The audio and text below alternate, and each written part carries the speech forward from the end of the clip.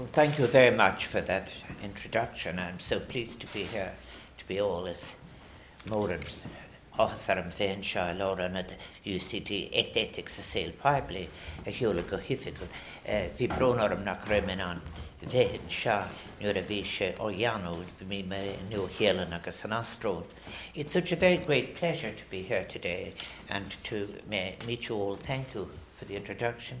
And also, I have to say, I'm so pleased that there are people from public life here, and you're all very, very welcome. This is what I think the intention was. I should also say as well is that the paperback version of my book is available for those.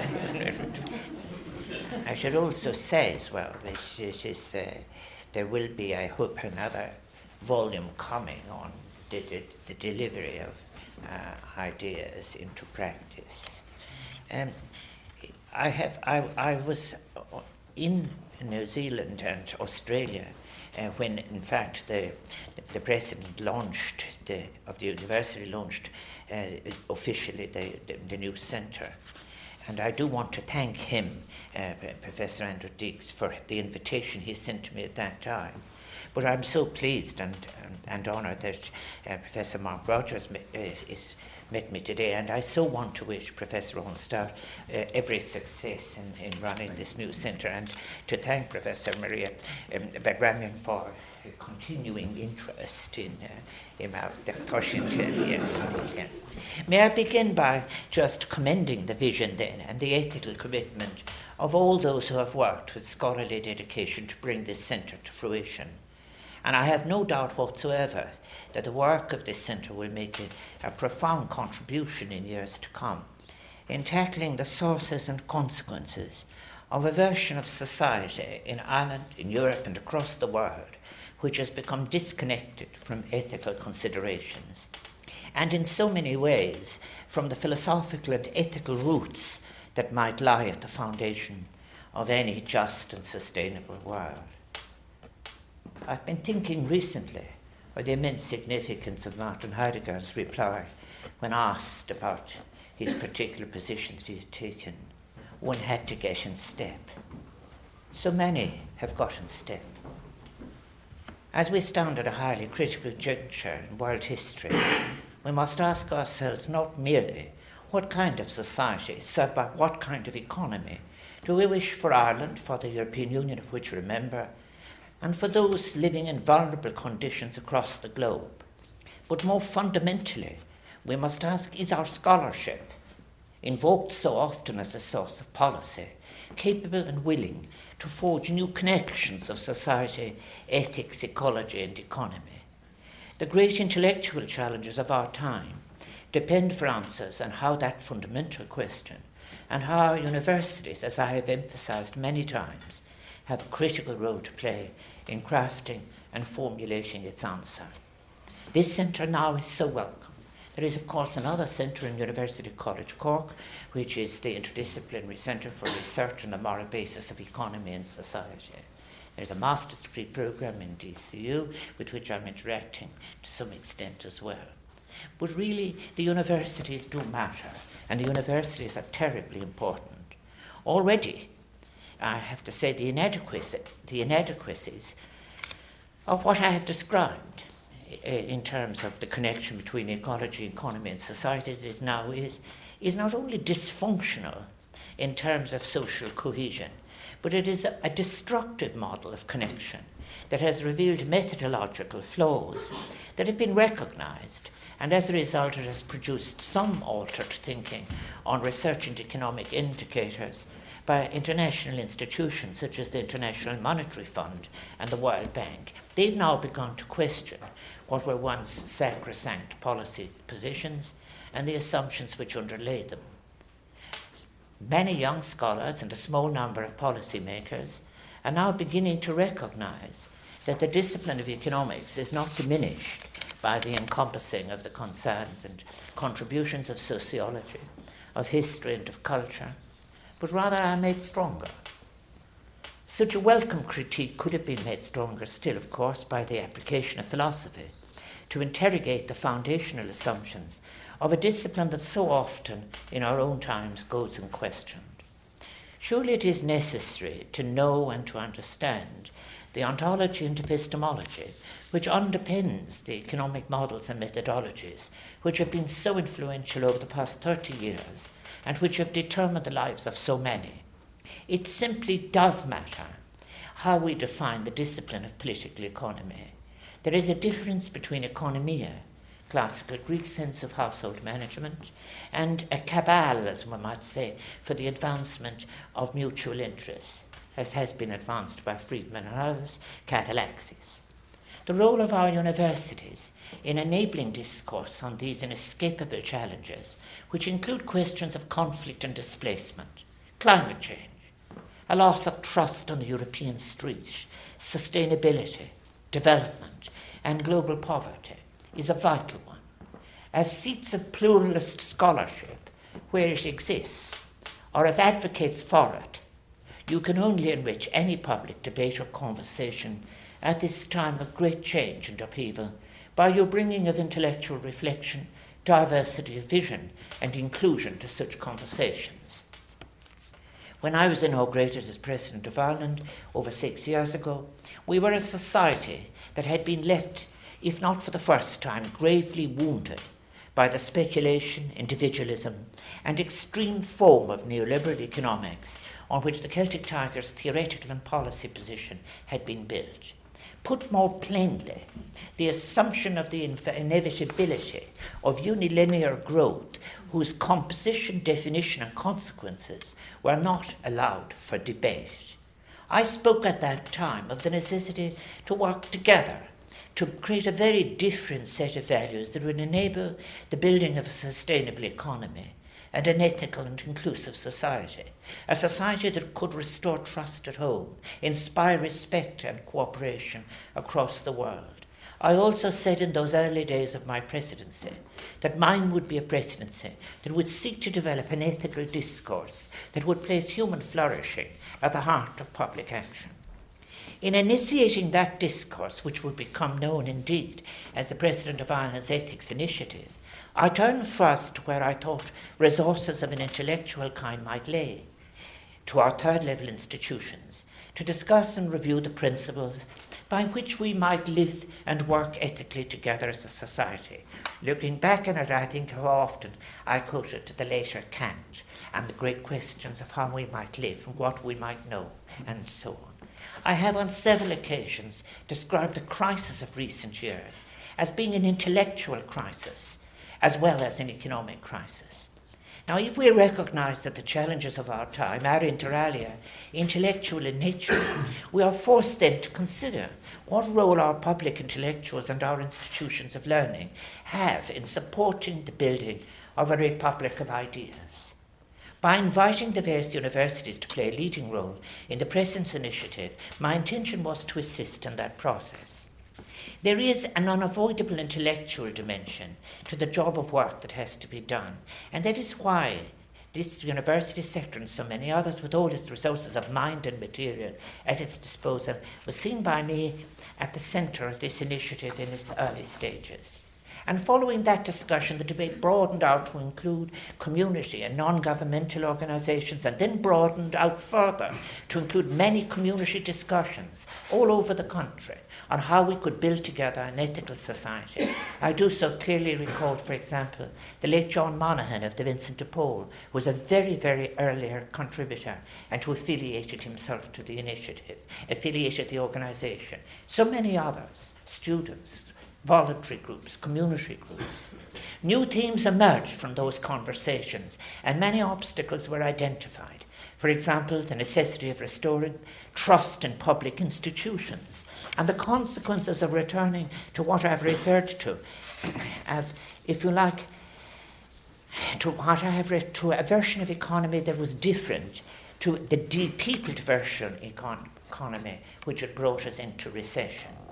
Fundamental to the many conversations that took place throughout the initiative was the importance of placing social values at the heart of our economic policies if we are to build an active citizenship based on participation, equality, respect for all. Looking back I often have asked myself, would it have been better to be more perceptibly polemical and to have spoken more directly as to how insatiable individualistic greed was driving our society? Should I have called it that? But I was rather anxious at the time to get beyond a justifiable rage. A significant and important aspect of that time too, and it had more than a linguistic significance, was that of the emergence of a new and dispassionate language, where citizens were referred to as customers, clients, service users, whose needs should be met as cost effectively as possible by a public service who were told they no longer needed to do any more than make their delivery efficient in a dispassionate way, as one agent of a market dealt with another agent of a market, who after all was a stranger. Any moral notion of an obligation, even a desire, the reflection of a basic instinct to build the relationships of trust and cooperation which are essential to a democratic citizenry, were seeping away. In recent years, this intensified in the commercial sector with commercial services such as banks dispensing altogether with any inherited legacy of contact with people, which after all had brought them into existence in the first place. Institutions closing throughout rural Ireland, the elimination of human contact in the institutions and what was left of them in the cities. And this produced in turn a kind of a pseudo-discourse that highlighted one of the biggest conflicts facing our society today, that of individualism versus collectivism. Indeed, the individualist credo gained much traction in our society in recent years, and many began to view themselves and others as autonomous individuals, consumers connected by purely mercurial links, like those of whom the late Zygmunt Bauman wrote of as having been consumed in their consumption. In that discourse, too, housing became a commodity of the marketplace. And now we heard of the importance, rather, of people getting their foot on the first step of the property ladder, a financial transaction for those who could afford it. The concept of a home became disconnected from the concept of a community and the need for shared spaces. The value of shared spaces, the public world, the schools, parish centres, libraries, parks, where neighbours could gather and community spirit might be fostered. They were often absent from the discourse and the planning process. An unstated rejection of the role of the state as universal provider, universal provision prevailed, and it found a central place in nearly all forms of political expression.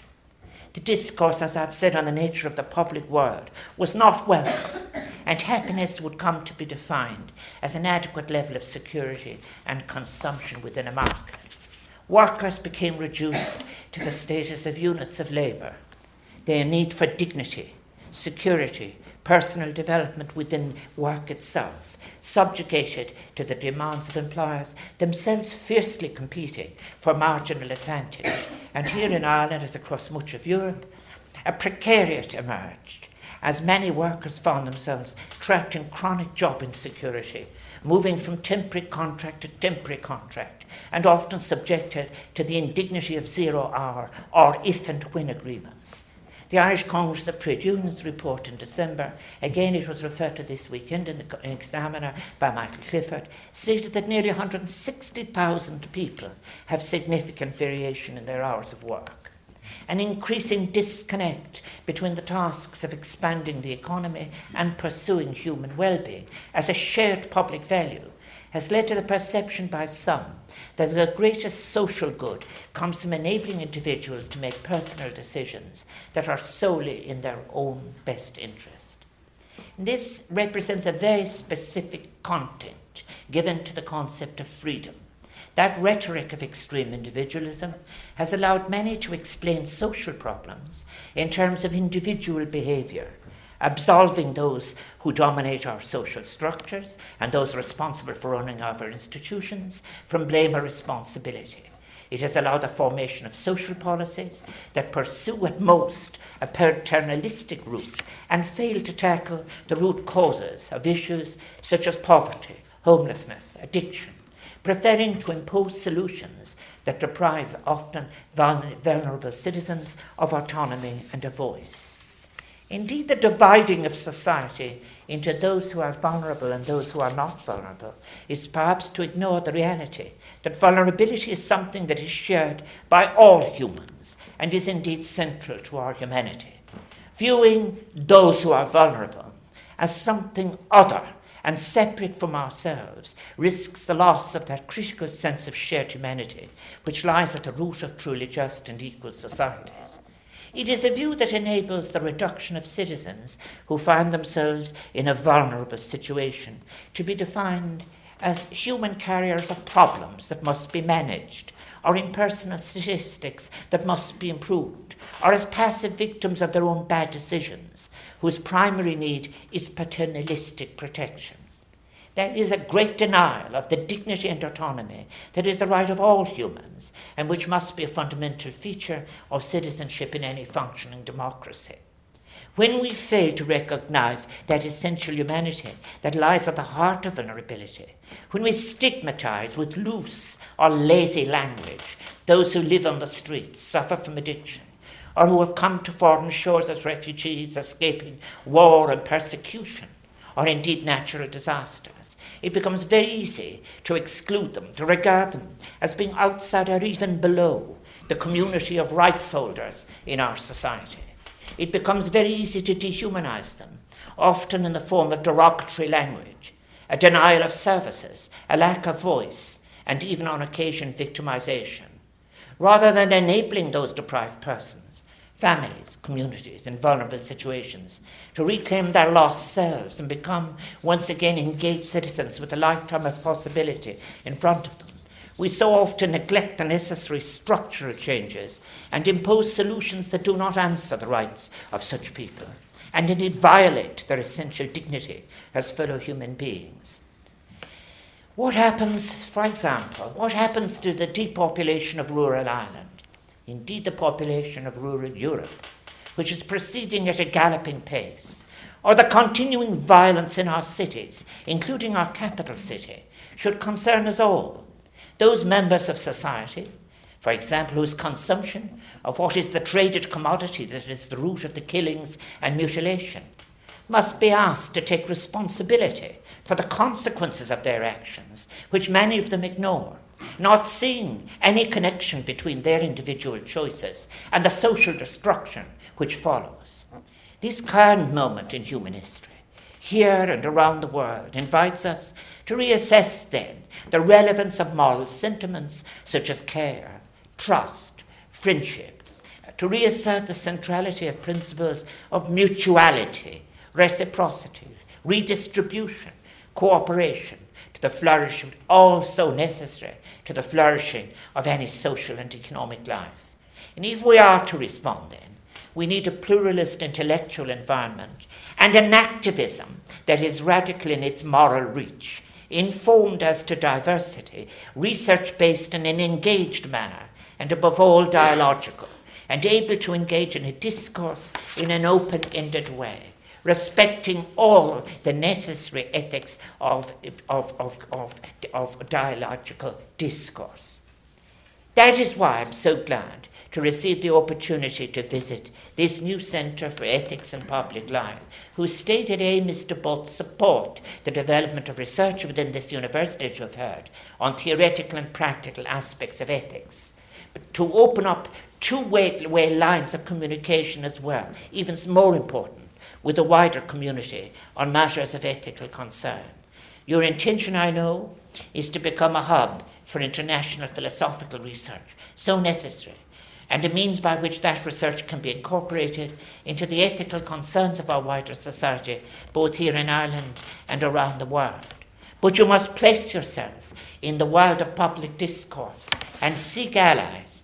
But I have no doubt that the intellectual work produced by this centre will contribute in an important way to the seeking of sustainable and innovative solutions to the challenges we face as we try to shape an ethical future. Here in Ireland and across the globe, we require such transformative thinking if our leaders and our institutions are to craft policies rooted in an ethical concern for the well-being, dignity and fundamental rights of the citizens whose needs should be placed at the very heart of those policies. I have to say, frankly as well, that in those early days of the Ethics Initiative, when I offered to critique like I have just made now, and invited in a lengthy paper, a discourse on the assumptions the philosophical basis of economic practice, it was greeted with a certain amount of intolerance. I'm not convinced that intolerance has gone. I think at best people may be drifting in an accepted, rather like in the Heidegger sense, one had to get in step. That is what I meant by that phrase from the Heidegger conversation about people getting in step. It is necessary to break one's gait intellectually to actually get to a new place. Dábhrásin, Wim Gagra, agus Panactari, in Stern Opera Maker Schulen Shaw, agus Akahoir Edition Changola Meg, or Shulak Election Papa. I so therefore wish to you every success in your future endeavours. And I'm absolutely delighted and gratified that the theme of your discussions today, Making Ethical Ideas Matter, draws on the title of my own book, When Ideas Matter, which I view as an invitation to take my words and use them as part of a shared debate by us all, as both Irish and global citizens. And with humility, I thank you for that and for bringing forward the conversation we so desperately need. And I thank you for responding so positively to the invitation that was contained when I launched the Precedence Initiative in Ethics a few years ago. Thank you.